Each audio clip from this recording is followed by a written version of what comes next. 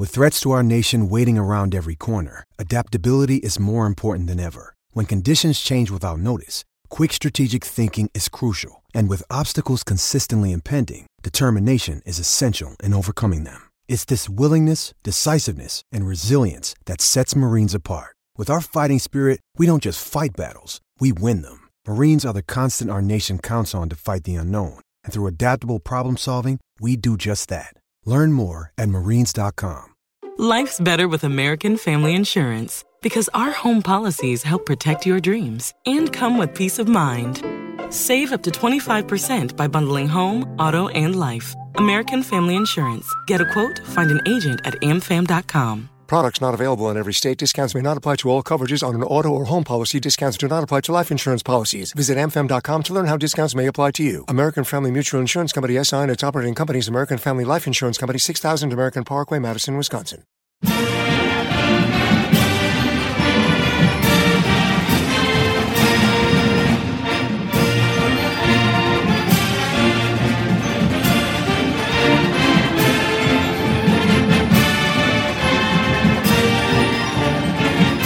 Hello, Duke fans, and welcome to episode 216 of the Duke Basketball Report podcast.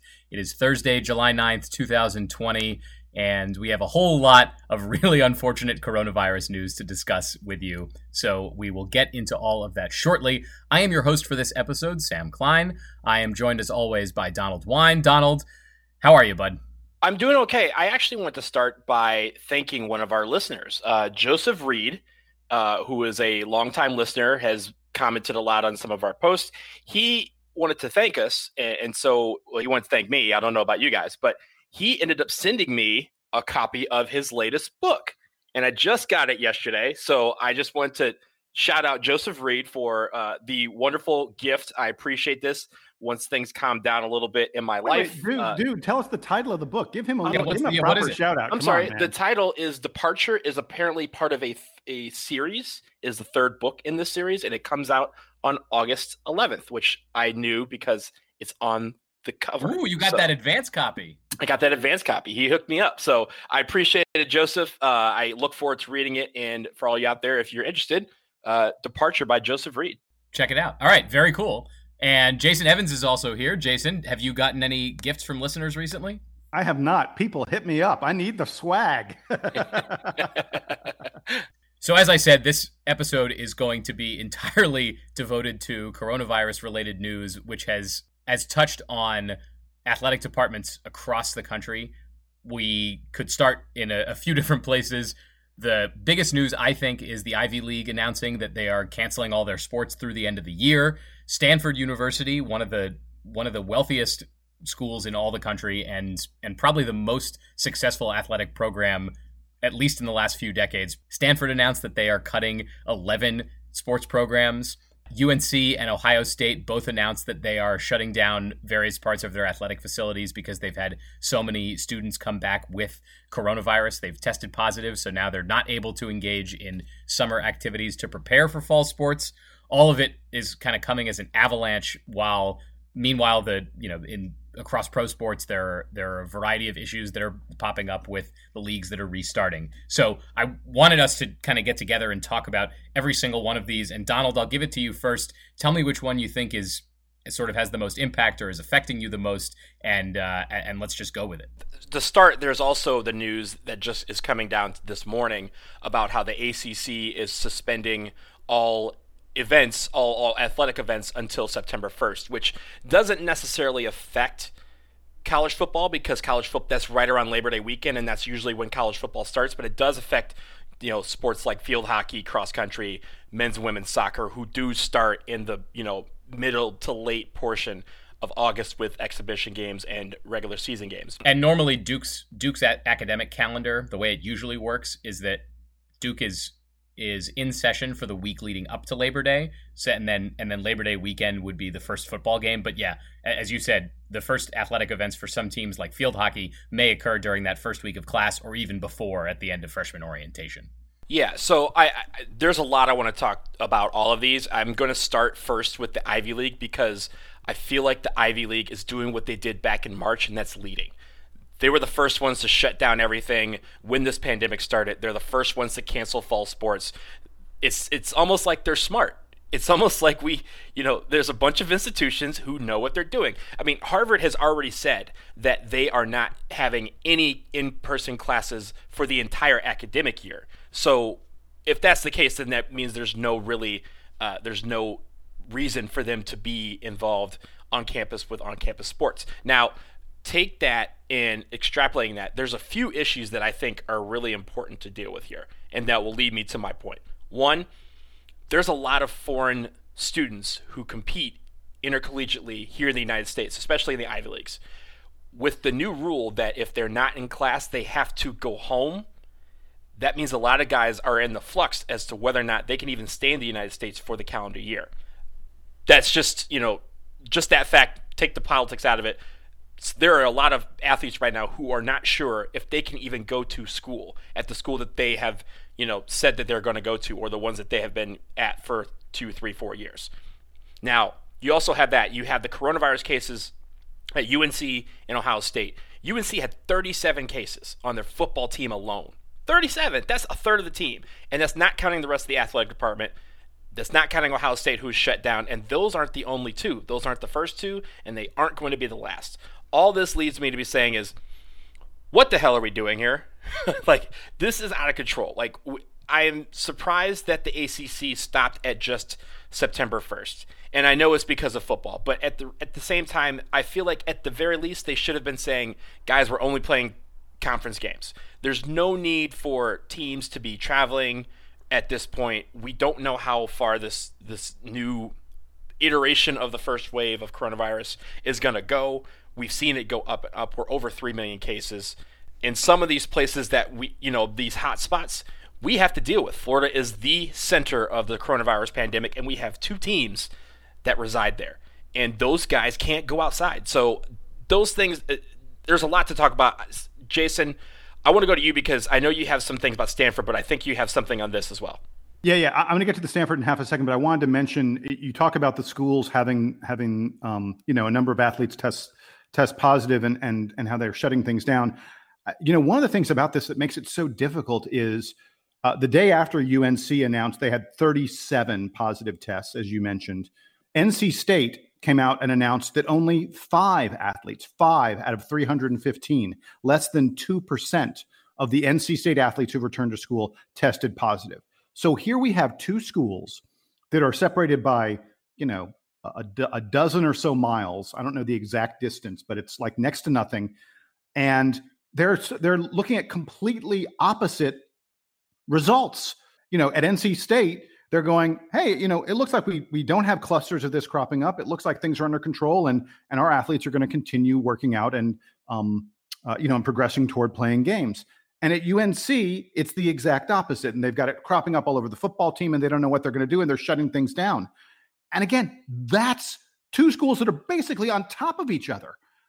I don't know how, on a wide basis, we are able to put together a sporting athletic competition, league, whatever you want to call it, when we have these kind of disparate results, because the schools that are doing fine, like NC State, I don't think anyone knows what magic NC State performed to have that happen. It may have just been pure luck. But, how are we able to keep them away from the schools that are having problems? It's a nightmare. And the ACC said, yeah, we're canceling things until until September 1st. But I agree with you, Donald. There's almost no question that this cancellation is going to go well beyond that. All right, let me move, if I can, really quick to the Stanford situation, which I think, in the grand scheme of things, may be the more significant development. Stanford announced, as Sam said, that they are dropping 11 varsity programs after this year. They said after the 2021 season ends, but the reality is I think most of those programs very well may not play at all during 2020-21, as we've been discussing.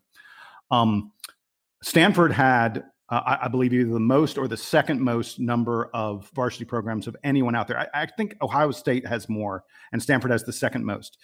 So Stanford dropping those programs doesn't mean that Stanford suddenly is not going to have a large active number of varsity programs.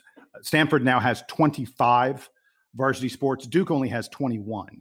So Stanford still has more than most other schools. What's significant here is Stanford is the gold standard, especially when it comes to these Olympic sports, the non-revenue sports. For them to be cutting back on sports programs is going to sort of provide cover. It's going to provide an excuse for lots of other schools to do the same thing. The sports that Stanford eliminated, men's and women's fencing, field hockey, lightweight rowing, men's rowing, sailing, squash, synchronized swimming, men's volleyball, and wrestling. Those are the sports they got rid of. And there probably aren't a ton of schools that participate in those sports. But Jason, there are a handful of those sports that you mentioned, like wrestling and field hockey, are sports that Duke also participates in. So this is not like it is only in one corner of the country or something. Wrestling is a national sport. Yes. And the point I was going to make was this could be the tipping point that begins to have other schools also eliminate those sports. I read an interesting stat in human terms. At Stanford, 22 coaches and 240 students just had their careers, their scholarships ripped out from them. It's gone. 240 students were playing those sports. They're not going to have a varsity sport that they play anymore. Think about if you're someone who was a wrestler who's being recruited by Stanford right now, and you were thinking, oh, this is the way I'm going to get into Stanford. I'm going to go to Stanford and compete at the highest level for one of the best wrestling programs in the country. Or you're a men's volleyballer, or you're a sailor, or you're a fencer, or you squash, whatever it may be. And suddenly Stanford says, nope, sorry, no more. I mean, the impact of this is really significant, especially because I think Stanford is going to pave the way for a lot of other schools to also cut athletic budgets because they are all being decimated by football not happening. And I think everyone agrees football's probably not going to happen now. And it's going to have ripple waves throughout the entire universe of college sports. So that point right there leads into what I think is the biggest point in all this, the financials, the stability. Stanford is the most stable athletic department in America. Every single scholarship of every single team is endowed and has been endowed for a long time. No other school has that. For them to cut a third of their programs and a third of those scholarships and a third of that money, that means that they're worried so much about their financials that they decided that gutting a third of their athletic department was the way to stay afloat. In the most stable of financial situations, they're the ones that are cutting, and that should terrify every other athletic department around the country. Because if Stanford's in trouble, then the rest of them are, like you said, Jason, are going to have that opportunity to say, well, we should just go ahead and start cutting things too, because we're gonna if they're showing trouble, then we're not going to be very far behind them. And the Pac-12 is behind the rest of the Power Five in terms of TV revenue that they get from football. But they are expected to renegotiate. I think their deal is up in the next couple years. They have money coming from football. It is on its way, and they would have to basically ride this out for a couple years. This year obviously will be awful with the pandemic canceling all kinds of things and probably ruining university fundraising for a year or two. But presumably, the leadership at Stanford can look ahead 5 years and say, we're going to have much more TV revenue.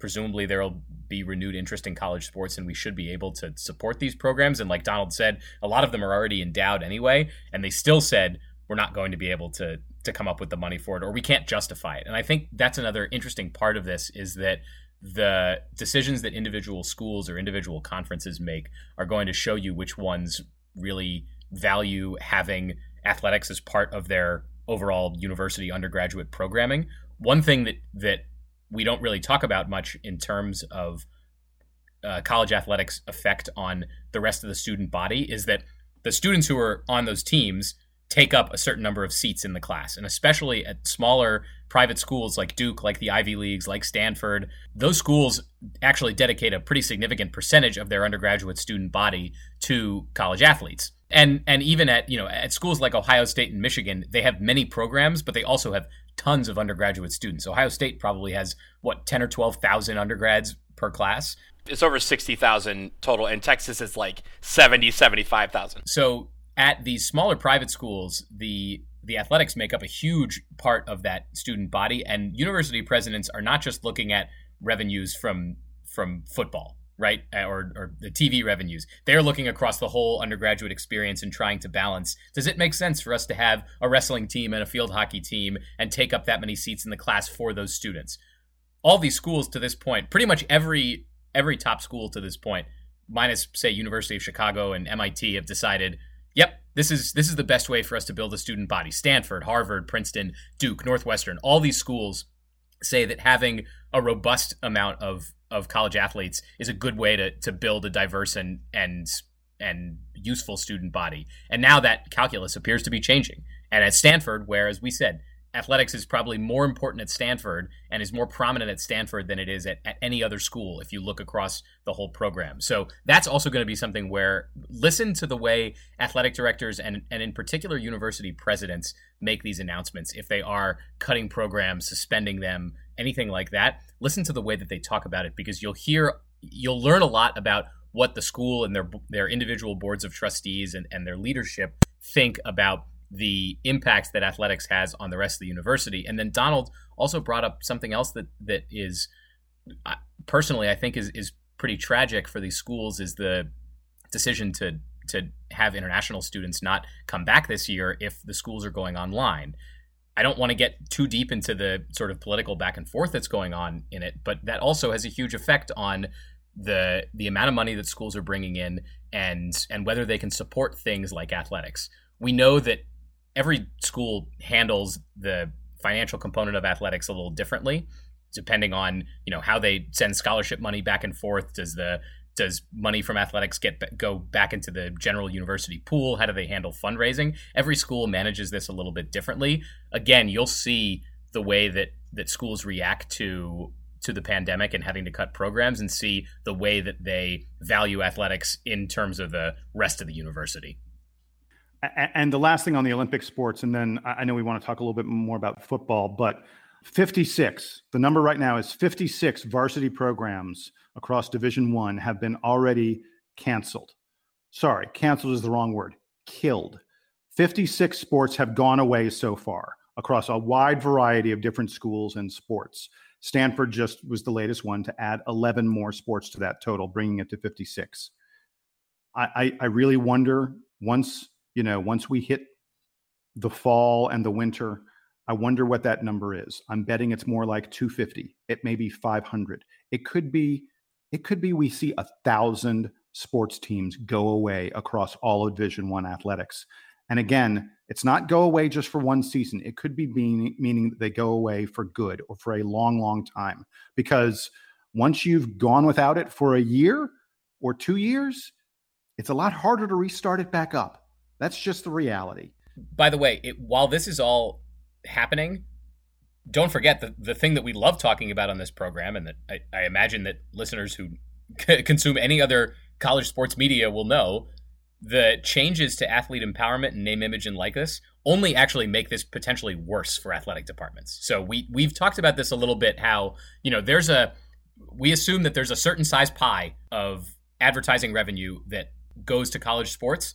If the top football and basketball players are able to carve out more of that for themselves, it leaves less for the rest of the university to use for programs like field hockey and wrestling. So that is probably part of Stanford's calculus is, look, we might have to start paying the football and basketball players money that previously was going to other programs. And so even if we recover from the pandemic in a year or two, we're still not going to make up in that revenue shortfall, because that money is going to be going to a smaller group of individuals. So that's another part of the calculus here. And I think that some of our listeners might say, who cares? Like, I'm only here for Duke basketball. Maybe I'm here for Duke football. Maybe there's another Duke sport that I watch, lacrosse, baseball, one of the other Duke sports that, women's golf that is so prominent.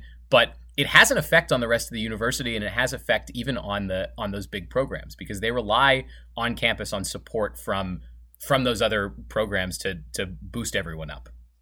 Yeah, and just real quickly, I think when it comes to that, people are failing to see that these kids are students too. They're part of the university too. They're part of that experience. I didn't just have classes with just basketball and football players. I had classes with a bunch of athletes and non-athletes alike. They're all a part of what makes Duke and all these other schools such a well-rounded experience. and allowing you to get out of your comfort zone and meet people that you wouldn't normally meet. If you get rid of these programs, some of these people won't have those opportunities, and I think that's unfortunate. But I want to shift back to football because I think there's a really key component that is going to maybe play itself out over the next few weeks, and that is in the non-conference schedule, so to speak, where a lot of big schools will pay hundreds of thousands of dollars, if not millions of dollars, to get teams to come get their butts whipped by them. Now, if I'm a mid-major conference or a D1AA school, I'm a player on that team, we're already getting $800,000 to go to play, let's say, Florida, in Florida. Don't you think the price of the brick is going up at this point? You're gonna tell me that my life is still worth that little $800K that I'm getting because of pandemic? You wanted me to go into the proverbial stuff and risk, getting infected, risk all these things that we didn't have to deal with last year for that same $800K? Donald, yeah, I don't think you're going to see. If there is football, it is not going to be the small schools playing the big schools. It's going to be the big schools, because the small schools are just going to go, no, we're not doing it. It's too risky. It doesn't make sense. All you're going to see is big schools playing big schools. That's why, I think even the SEC is talking about maybe doing a 6 or an 8 game schedule. They're just going to get rid of all the non-conference games. They're just going to try and play each other, and then hopefully maybe figure out a way to have some kind of a bowl or something like that. And meanwhile, in Tuscaloosa, they're having COVID parties. So tell me, if you're the chancellor of University of Tennessee or Kentucky or Vanderbilt, that you want to send your football team down to Tuscaloosa. No chance.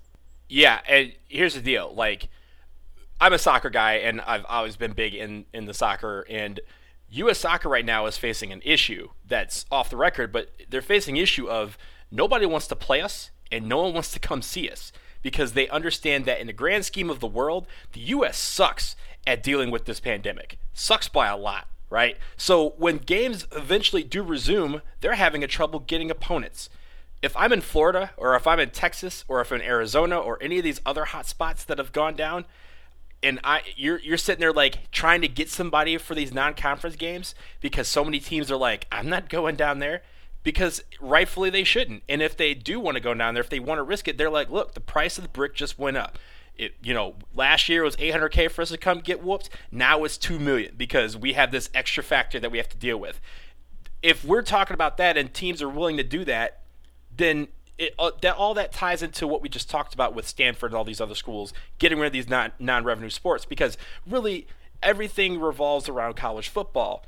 And if we're still throwing money around like it's water in a pandemic just so we can have some measly football games, then it's not worth it. Like that's not why we're here. And we shouldn't be putting players at risk. We shouldn't be putting students at risk, and even the staff and the coaches and everyone who works to put a football game together or any other sporting event to make it run the way it should. They should not be put in harm's way. And as of right now, we're less than 8 weeks away from what would be the start of college football season, and none of the schools seem to care. They're just trying to sit there and say, well, this thing is probably still going to happen in some form. I think the Ivy League, going back to close this all out, the Ivy League is leading once again. They did it back in March, and they're doing it now. And I think, just like last time, I think the rest of the nation really needs to listen to it.